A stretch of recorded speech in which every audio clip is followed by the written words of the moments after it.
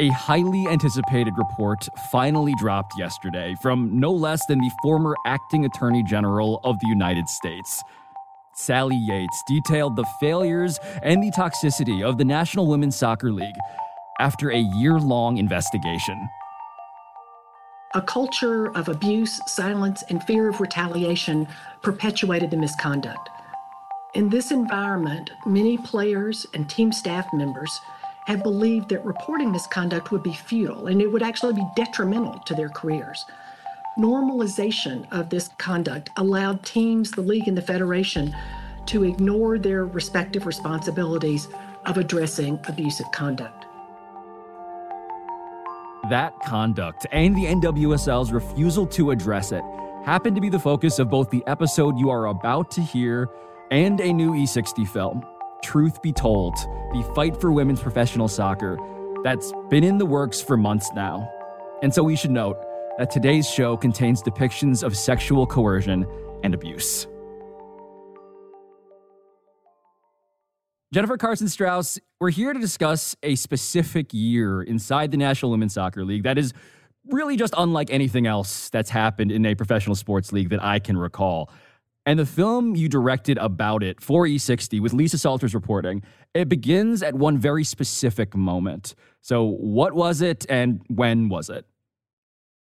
Yeah, October 6th, 2021, almost a year ago, all games across the country in the National Women's Soccer League stopped play in the 6th minute, which had never been done before. You know, I think a lot of people at that time were wondering what was going on. It was a moment that grabbed national headlines, not just in sports, but across the nation. As that 6th minute approaches and every woman on the field knows what's going to happen in that 6th minute, the referee blows the whistle. Do have a whistle on the field. We wondered what we might see tonight.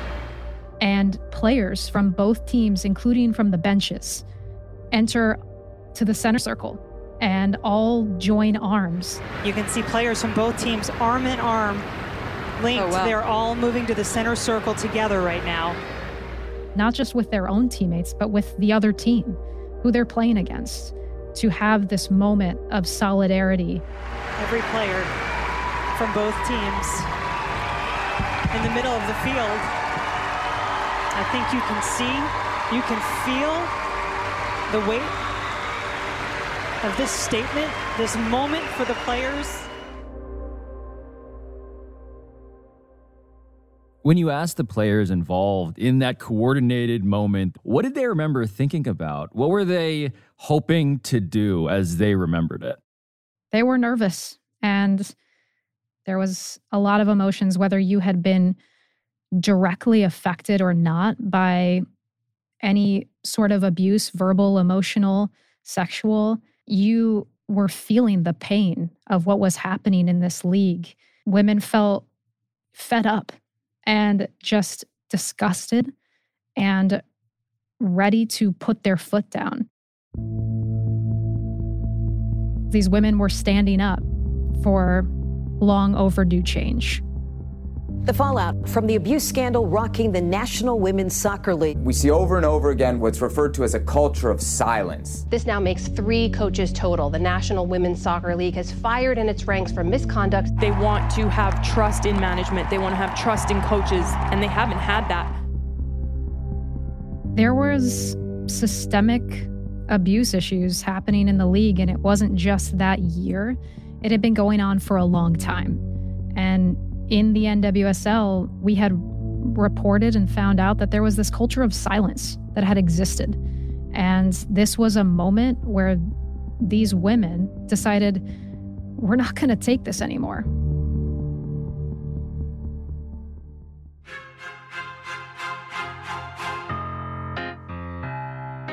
Maybe you heard that there were issues in the National Women's Soccer League, or maybe you glimpsed the scene we just described online somewhere, and you got some sense of how disturbing those issues might be.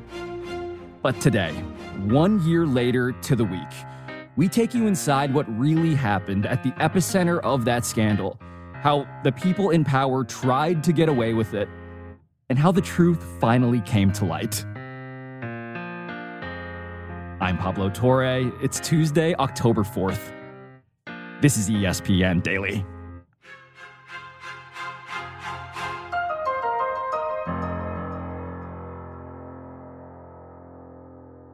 So, Jen, before we get back to what happened in 2021, this year that the film focused on, I do want to just jump back in time with you to establish context, because the NWSL, the National Women's Soccer League, it is not the first organized attempt at women's pro soccer in the United States, right? I mean, there is a history here in America of attempts to make this sport work. How would you describe it?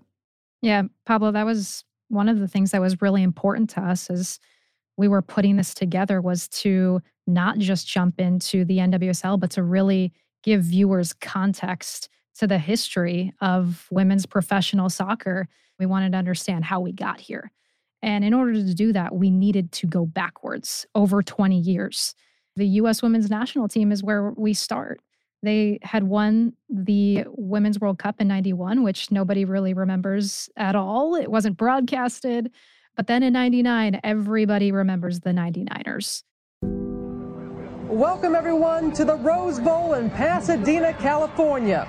It was July 10th, 1999, a very hot day at the Rose Bowl. A sold-out crowd, over 90,000 people. A record crowd for not just women's soccer, but a women's sporting event. And so it really was this watershed moment where Brandi Chastain scores the game-winning penalty kick. The USA could win the World Cup on this next kick. Chastain will take it. Go! The United States has won the Women's World Cup.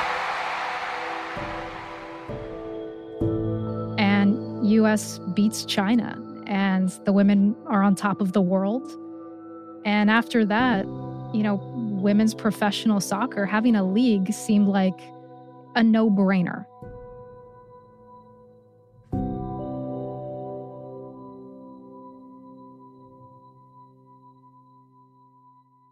Investors saw the potential, and they decide to really get behind this and support what is going to be known as the WUSA.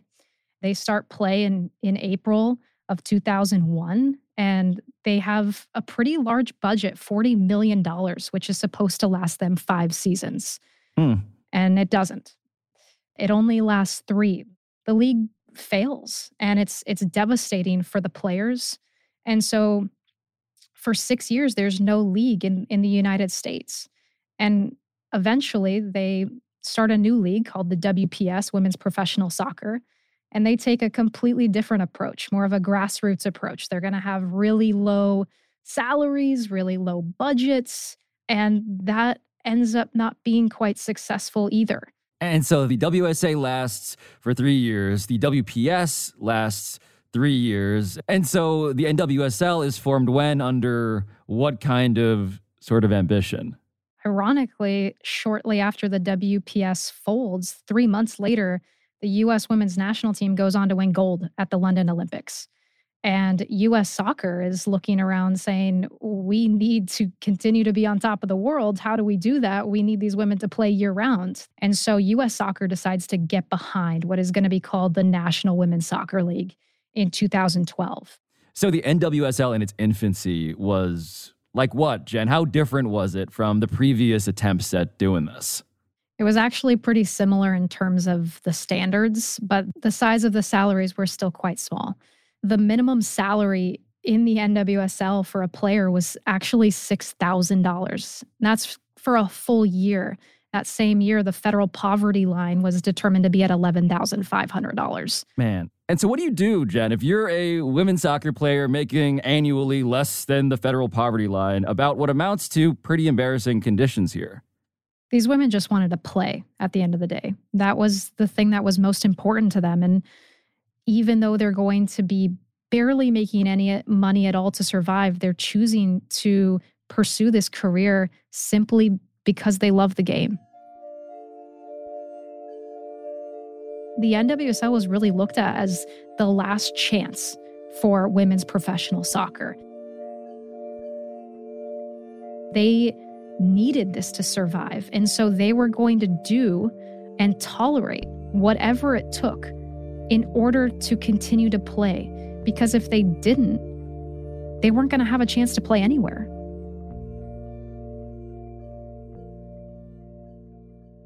Those are the stakes for the NWSL broadly, but individually in this film, we get to meet a player named Mana Shim. When did Mana join the league? What kind of a player was she?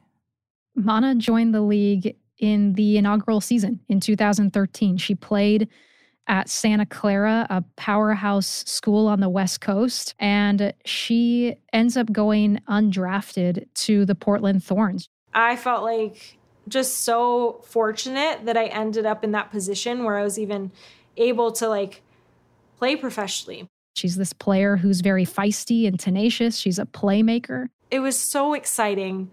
It was the biggest stage I'd ever played on, and it was just so fun. At the end of the 2013 season, Mana's actually voted Newcomer of the Year because of her performance. And she's a fan favorite in Portland. And so in her second season, here comes the Portland Thorns' new coach, a man named Paul Riley. And his reputation at the time was what exactly? Paul Riley was somebody who everybody knew in the women's soccer community. For the second consecutive season, Paul Riley was named the WPS Coach of the Year. He was very respected. He was a coach that won. And that's what Portland wanted to bring into their system. On the field, they've been dynamic in stretches in pre-season. And, we've all looked at each other and go, wow, if we can just produce this on opening day, it would be great for the club. Paul Riley was somebody who his way of coaching was to control. We talked to several players who played for Paul Riley who said that he needed to control every situation, every conversation. Players weren't really welcome to give feedback. As long as Paul was in control, that was how he saw they were going to win. Did the players who worked for Paul Riley have a sense of the ways in which that personality could be problematic in any way? Paul was not an easy coach to play for. On top of the control, he would berate players. We were told if somebody played bad in a game, he would tell them that they were a terrible mother. He would scream at them. And then the next practice, he would be lifting them up. So it was this really difficult power imbalance that players felt where they were walking on eggshells, where they felt the need to please Paul Riley in order to play. And I think Pablo, at the end of the day, people from the outside just knew that he won.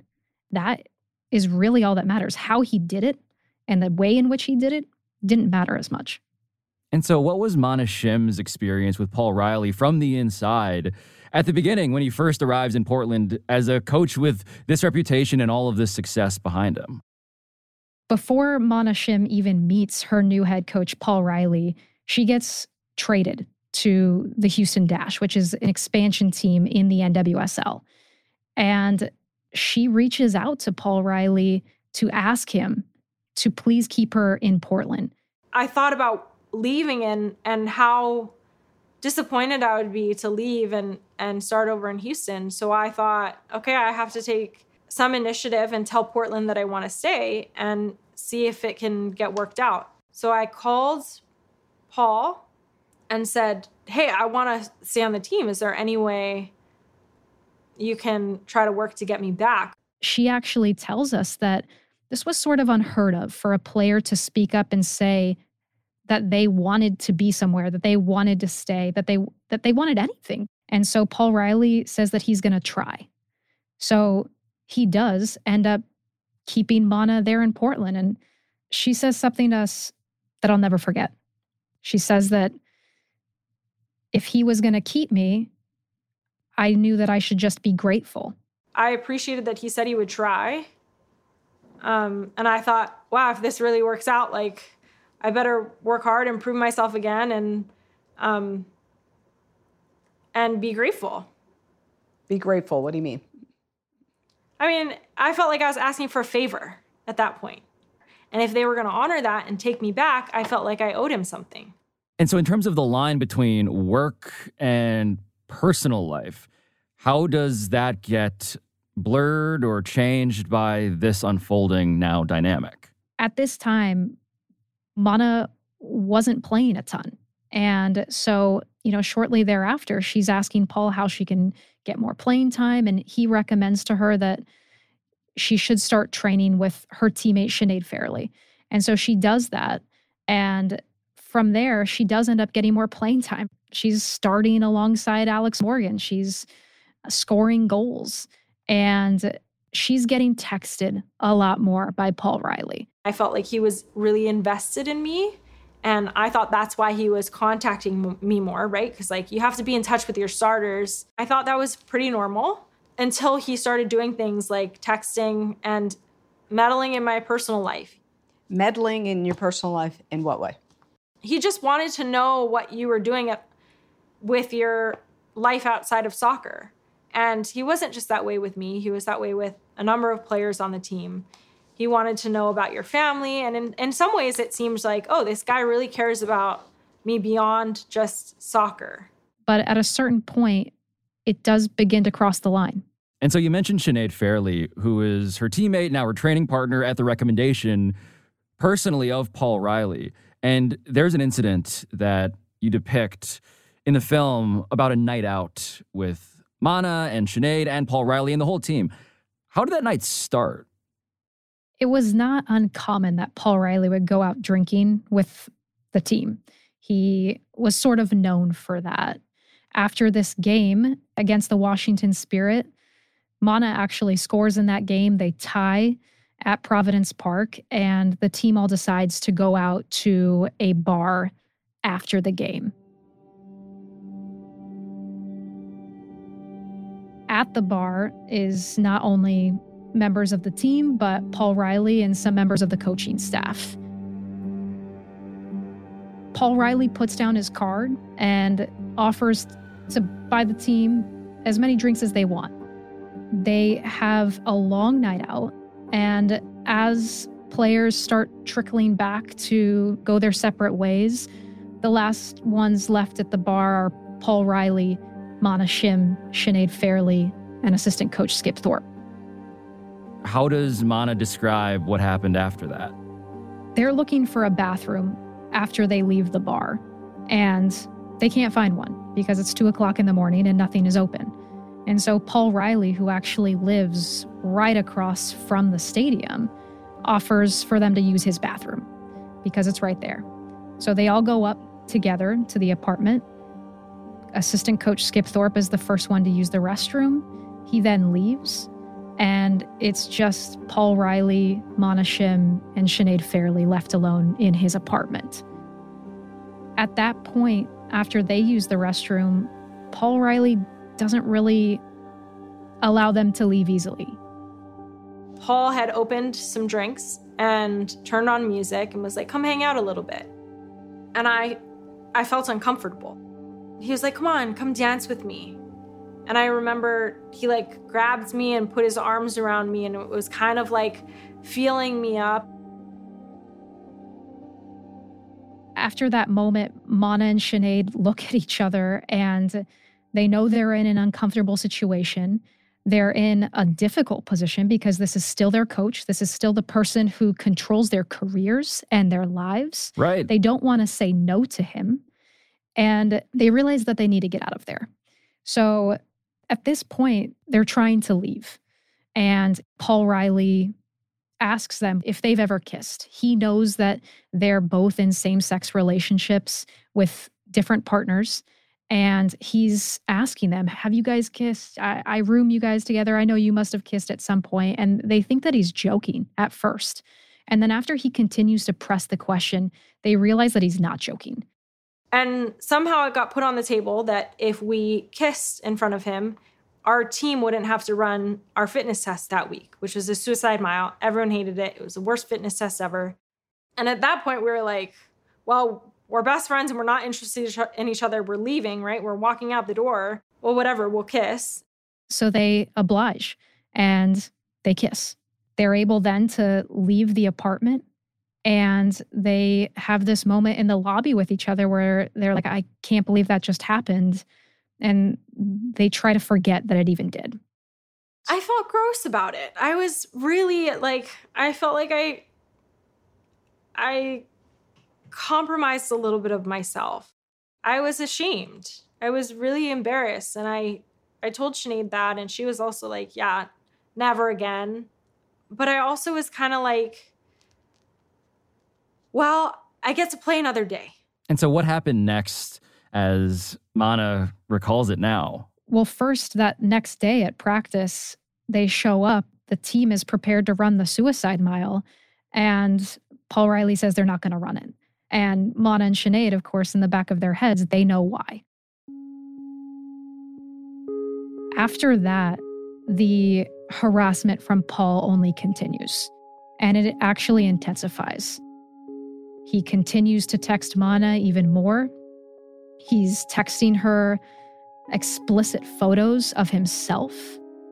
He offers to fly Mana to watch the World Cup in 2015 and only sends a receipt, though, for one bedroom and one bed. Mana explains it to us that this harassment just continued even more. And the moment that really changes everything for Mana is in June 2015. She is with the team. They're on an away trip, and Paul Riley invites Mana to review film in his hotel room. It's late at night. When she gets to the door, Paul Riley opens the door. He's standing behind it.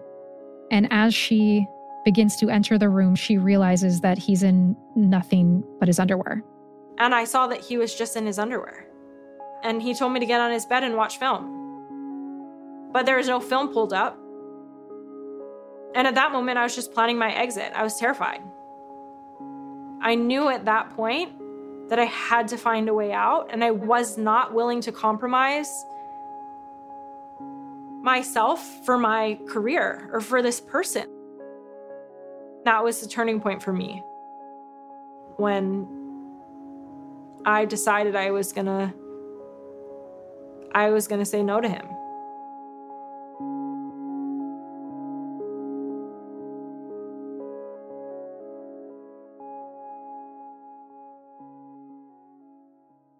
What does Mana decide to do next? Well, Pablo, after this, she's shooken up. She has made this decision for herself that she's no longer going to allow Paul Riley to have this control over her. And so what she does next is she confides in her teammate Sinead Farrelly. She tells her family, but she also tells another teammate, Alex Morgan. Alex and Mana are really close. Not only were they playing on the same team, they also were a tandem forward duo. They were having success on the field, and they really became best friends. And so when Mana confides in Alex Morgan that this behavior has been going on by Paul Riley, Alex is devastated. It was really hard to see like a teammate going through what Mana was going through in 2015 because, first of all, I had never personally experienced that before, but I also I never had a teammate experience that and confide in me in the way that she did. And all I wanted to do was support Mana. She expresses to Mana that she's there for her and that whatever she needs, if she never wants to talk about it again, she'll respect that. But also, if she decides that she wants to report this, Alex is going to help her with that. And so the conversation around reporting this, how does that unfold? It's really difficult for them, Pablo, because Mana does decide that she wants to report this. And it's not just for her. She wants to do this so that other women now or in the future aren't having to deal with this harassment either. So as Mana and Alex are looking for a way to anonymously report this, they learn that there is no way. It's really difficult for them to find anybody, Pablo. They search near and far to try to find anybody at the league level, within the team, who works in HR who they can report this to. There's no anti-harassment policy that they can find. There's no anti-discrimination policy that they can find. But eventually, Alex Morgan is able to track down an HR contact within the Portland Thorns organization. And she gives that contact information to Mana Shim.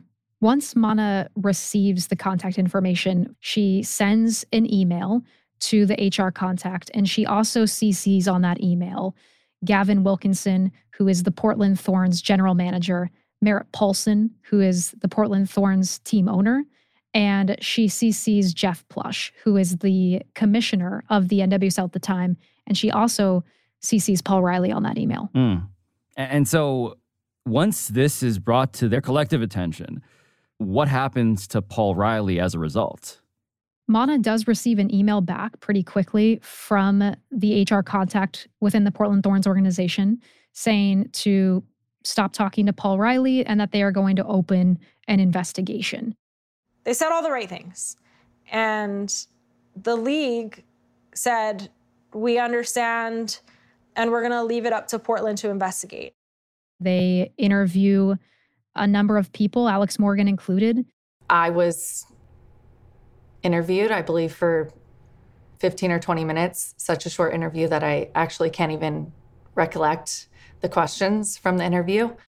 Mana and Sinead were also interviewed for about that same duration of time. And shortly thereafter, the Thorns decide that they are going to put out a statement and that the team is parting ways with Riley. From the outside, this is looked to be a result of not great results on the field. And that is because Gavin Wilkinson and Merritt Paulson never actually say in the statement that there has been an investigation, that there has been any claims of sexual harassment or abuse. They actually thank Paul Riley for his services to the club.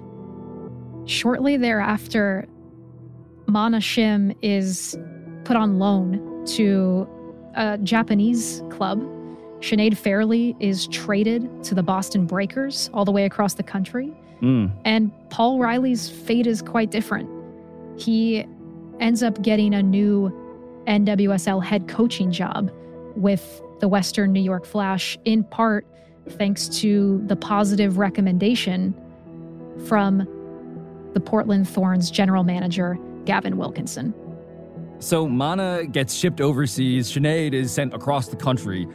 Riley himself, he lands a new head coaching gig, thanks, in part, it sounds like, to the Thorns front office. Jen, how does his stint with the Western New York Flash go? Once he takes over with the Western New York Flash, the team wins a championship. The Western New York Flash can now call themselves NWSL champions. And in 2017, shortly thereafter, they get relocated to Cary, North Carolina, and they become the Courage. And from there, Paul Riley really begins to build this dynasty in North Carolina with this team who is completely bought in to the Paul Riley way and thinks that this is how it's supposed to be in order to win. And so while Paul Riley is becoming the leader of a dynasty in the NWSL, where is Mana Shim's soccer career at this point? At this point, after Paul Riley has moved on to the NC Courage, he's winning championship after championship. Mana Shim's career is going in the complete opposite direction. She's not really able to ever come back from the player that she was in Portland. Her confidence is at a different level. She's been bounced around teams. By 2019, after having a short stint with the Houston Dash, Mana Shim is done playing soccer. Her career is over, and so she decides to pursue law school. She goes back to Hawaii, where she's from, and tries to forget about everything that has happened. And that is until she receives a call from her former teammate, Sinead Fairley. That call changes everything. Mana Shim picks up the phone after the break.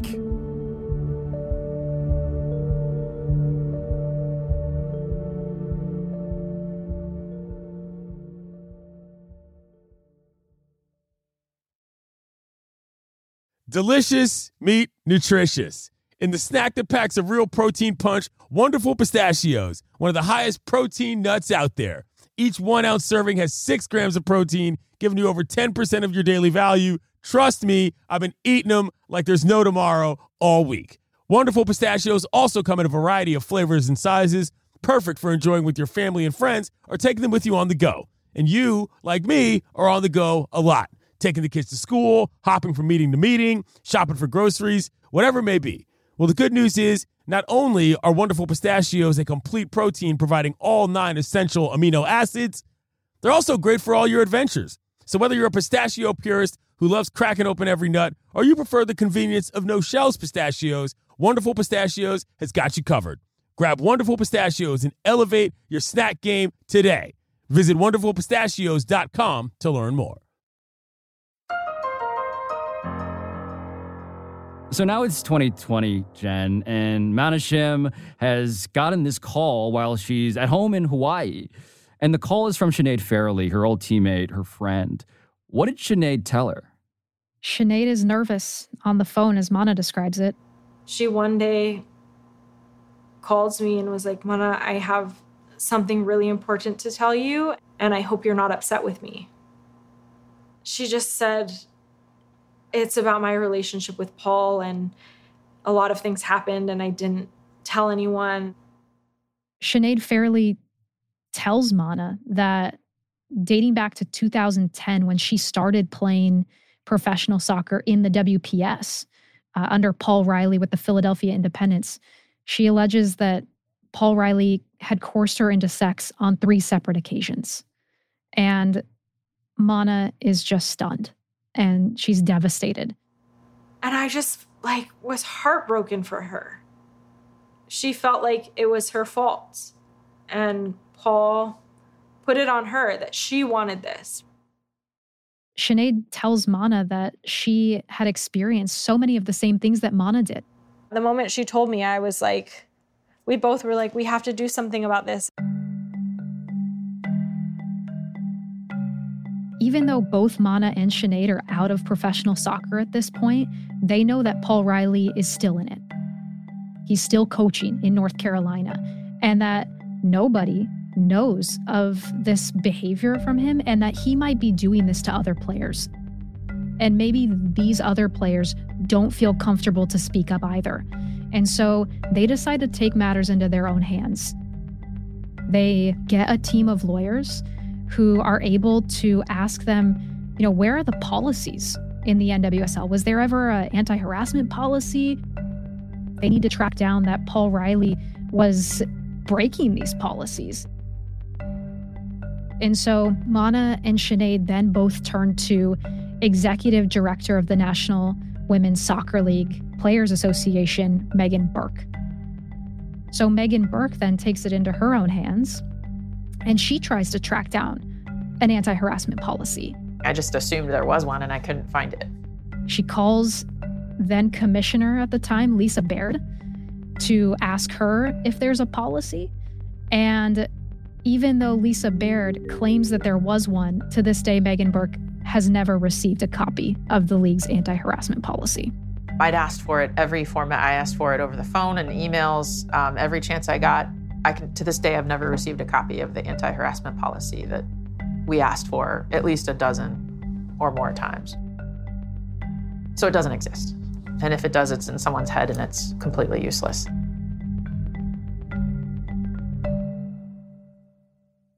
So it is important to note here that Lisa Baird was not the commissioner of the league back in 2015 when this misconduct took place. But Lisa Baird does have the power to investigate this, Jen. So what does Mana decide to do next? Mana Shim emails Lisa Baird, and she tells her, I have this complaint. She forwards the complaint from 2015, and she requests that Lisa Baird reach back out to her. I sent the first email and said, this is something that happened to me that I'm concerned about. This coach is still coaching in the league. I don't feel like it's safe, and I'm open for a phone call or interview if you'd like to talk. She gets a response that was surprising to her from Lisa Baird. I sent an email and I got pretty much an immediate response that said, I've looked into this and it's been investigated to conclusion. Thank you for being so courageous. I'd like to meet you if we're ever in the same city. And I was like, you want to get coffee at some point? What? That's how you respond to this? There's no interest in, maybe that I should look into the details of what happened. She cannot believe that after sending in this formal complaint, raising the issue again, that she can't even get a phone call. I never got a phone call. Call me and ask me what happened. It's not that hard. After Lisa Baird responds to Mana and says, essentially, thank you, we're all good here, Sinead Farrelly decides to also email Commissioner Lisa Baird. She sends a very similar email raising concerns that Paul Riley should really be investigated and that there was a formal complaint done in 2015, that there was very inappropriate behavior towards Sinead Farrelly, misconduct. So Sinead also sums up the email at the end by saying, I'm available for an interview or a phone call. Please contact me so that we can speak further about this. And Sinead gets the same response back. Clearly, these communications, these complaints are not getting the attention or the response that they deserve at this point. And so what do Mana and Sinead decide to do here? Because it sounds like they are exhausting all of the league's internal avenues. That's exactly right, Pablo. They're trying to do it in a way that doesn't cause controversy in the league. They're trying to take this to the right people and go about this in the right steps and give the league the opportunity to do the right thing.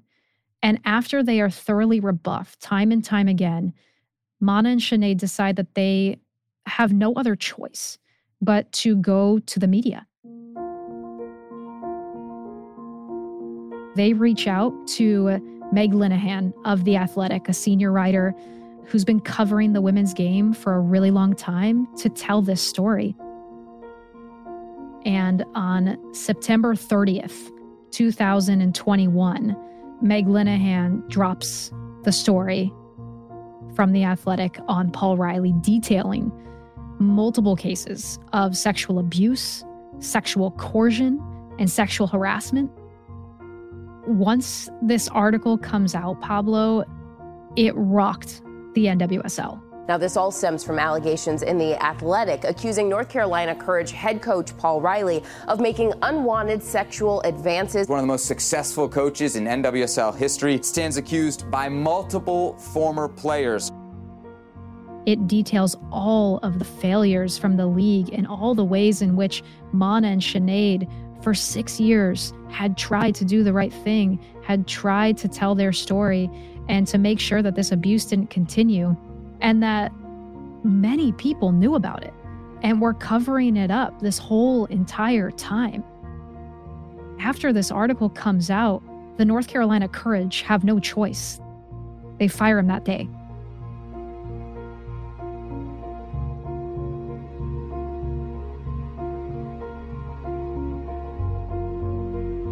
We'll be right back.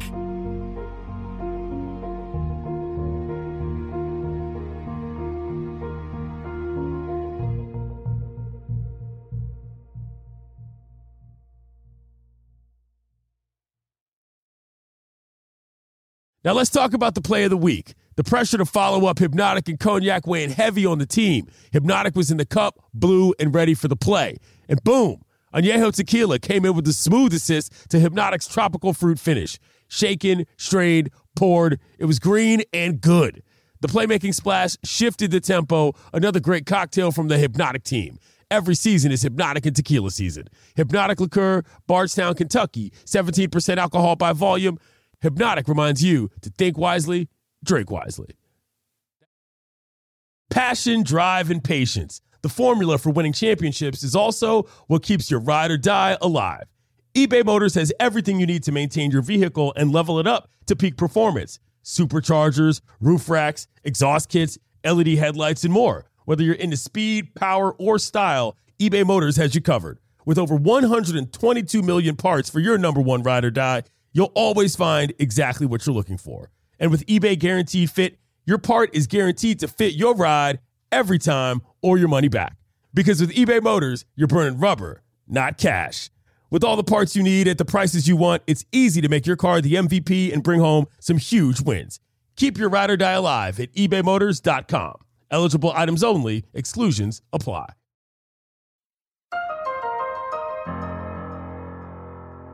So, Jen, the allegations against Paul Riley are finally out there now. The public, the world knows about it. The Athletic story has been published. The NWSL is consequently getting a lot of questions. And I want to return here to Lisa Baird, who, again, was the commissioner of the NWSL that year, whose inaction, chronicled by Mana and Sinead, convinced them to go public in the first place. And so what was Lisa Baird's reaction when the Athletic story dropped? There's a lot of statements that are put out that day, but the one that most people remember is the one from Commissioner Lisa Baird. She reacts on social media. She puts out a statement saying that she was, quote, shocked and disgusted to hear the new allegations that are in the Athletic article. And that really does not sit well with people because she was given the full opportunity to do something about this on multiple occasions. Pablo, we actually sat down with Lisa Baird. It was the first time that she has ever talked about this on camera or otherwise since this story dropped, since these allegations became public. Our reporter, Lisa Salters, sat down with her and asked her what she thought when this story came out. I'd like to ask you now about Paul Riley. When did you first hear of any allegation about misconduct against Paul Riley? I can't really, I can't really speak to it. What I will tell you is that on September 30th, there was an article that was published in The Athletic.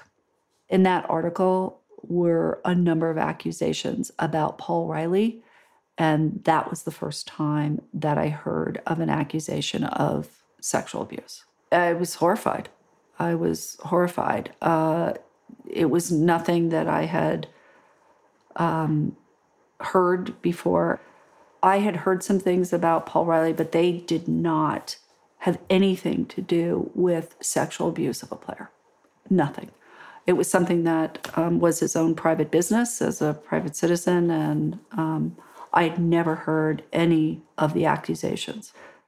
And she actually doubles down on that by saying that this was the first time that she had ever heard of any allegations of sexual abuse against Paul Riley by any players. No one came forward with anything specific until that Athletic article. The emails that had been sent to the NWSL, 2 former players told you about this, and nothing happened. I will tell you again that the specific accusations that were in the Athletic article were nothing I had heard before.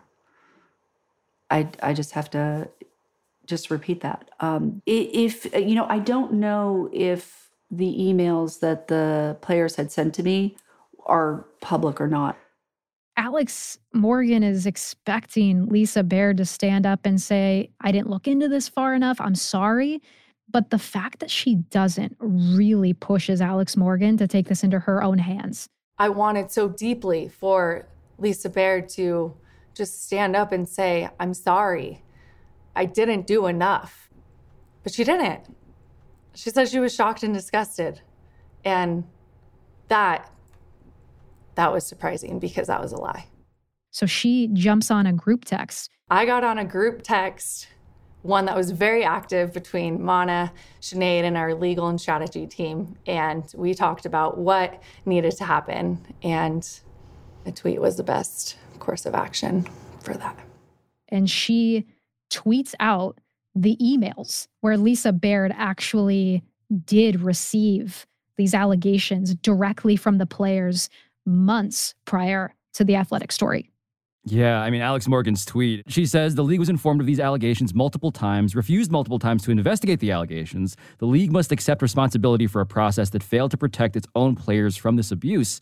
And then you get the screenshots just in full clarity. And those screenshots suggest what? that there's no reason that Lisa Baird should be shocked or disgusted or horrified, because she, in writing, not only was given a heads up, but she was also asked to look into it further and to call Mana and Sinead, in which case you see in those screenshots that Lisa Baird never picks up the phone.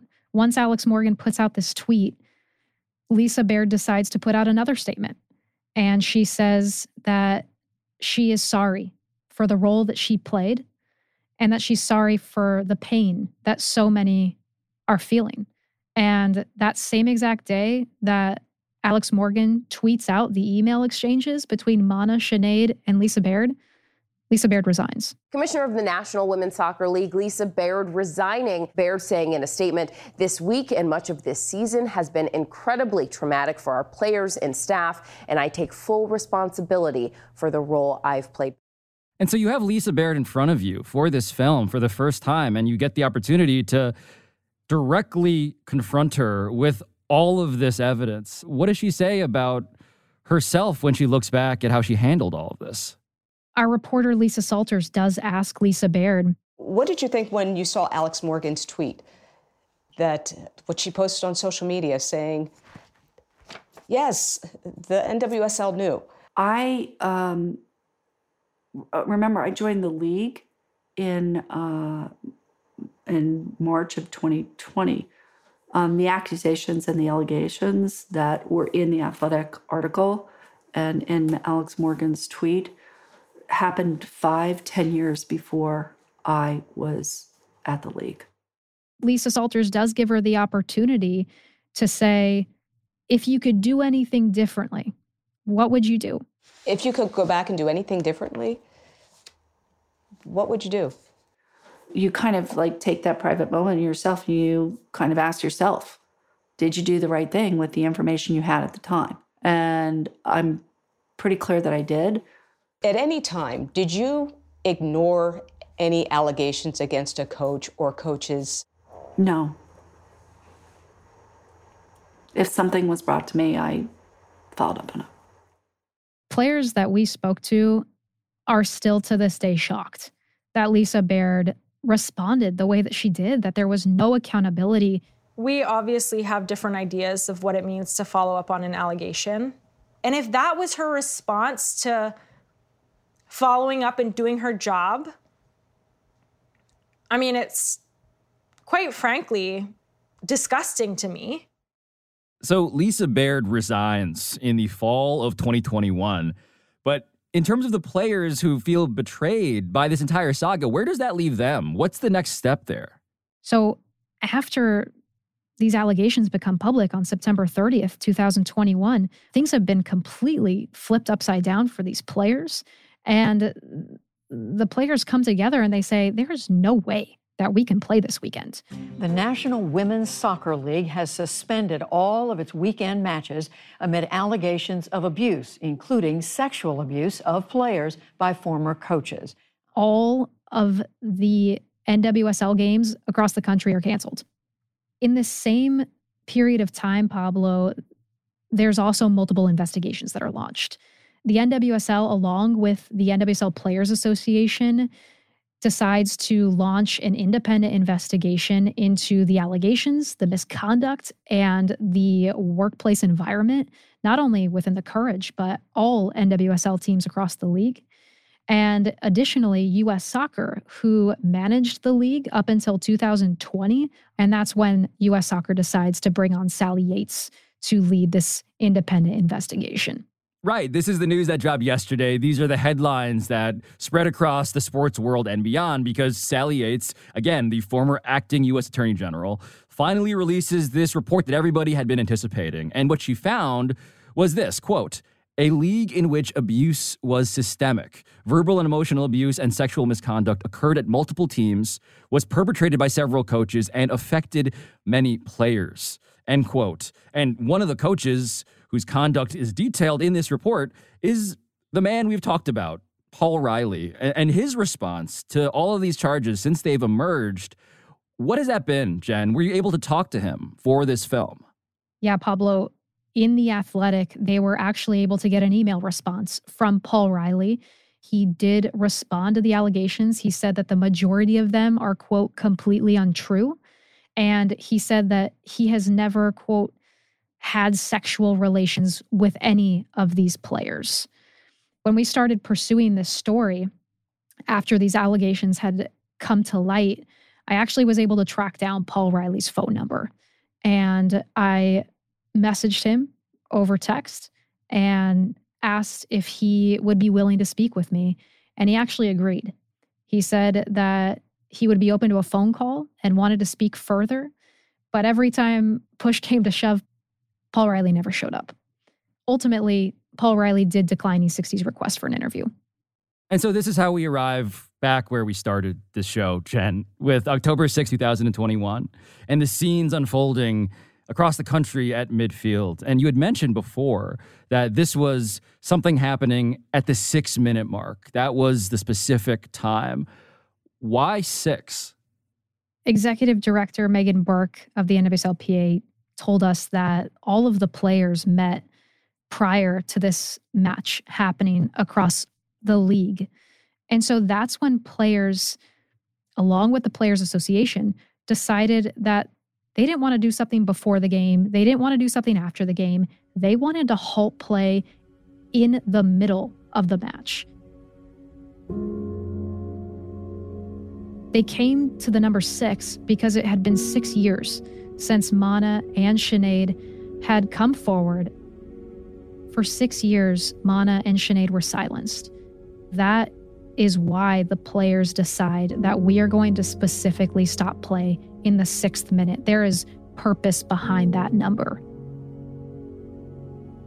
What was it like for you, Jen, as you were watching that moment play out in real time? It really was something that was hitting close to home for me. That's where the pitch for this film begins, Pablo. I remember exactly where I was at. I was on my couch, and I saw this happening, and I couldn't believe it. It was emotional, I'll be honest, because I've played soccer my whole life. I've played collegiately against a lot of the women that currently play in the National Women's Soccer League. I've played with them. So as this moment was unfolding and these games were stopping, you could see on the players' faces the emotion.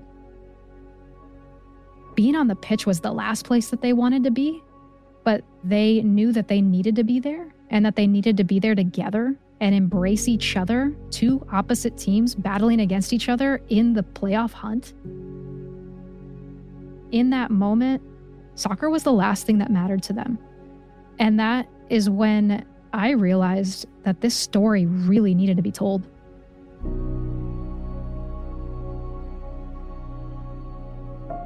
Jennifer Carson Strauss, thank you for telling us this story. Pablo, thanks so much for having me.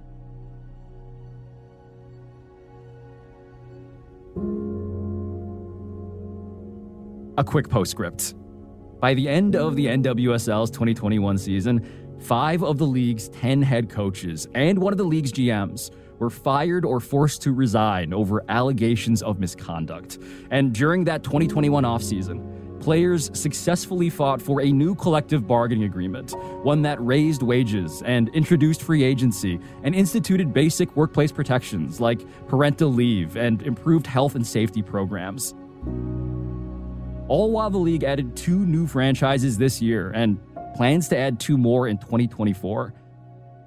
And you should know that while we now have the results of the U.S. Soccer's Sally Yates investigation, another independent investigation commissioned jointly by the NWSL and the Players Union is still ongoing.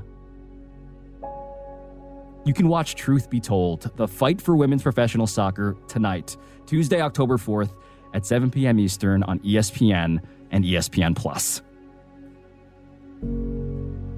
I'm Pablo Torre. This has been ESPN Daily. I'll talk to you tomorrow.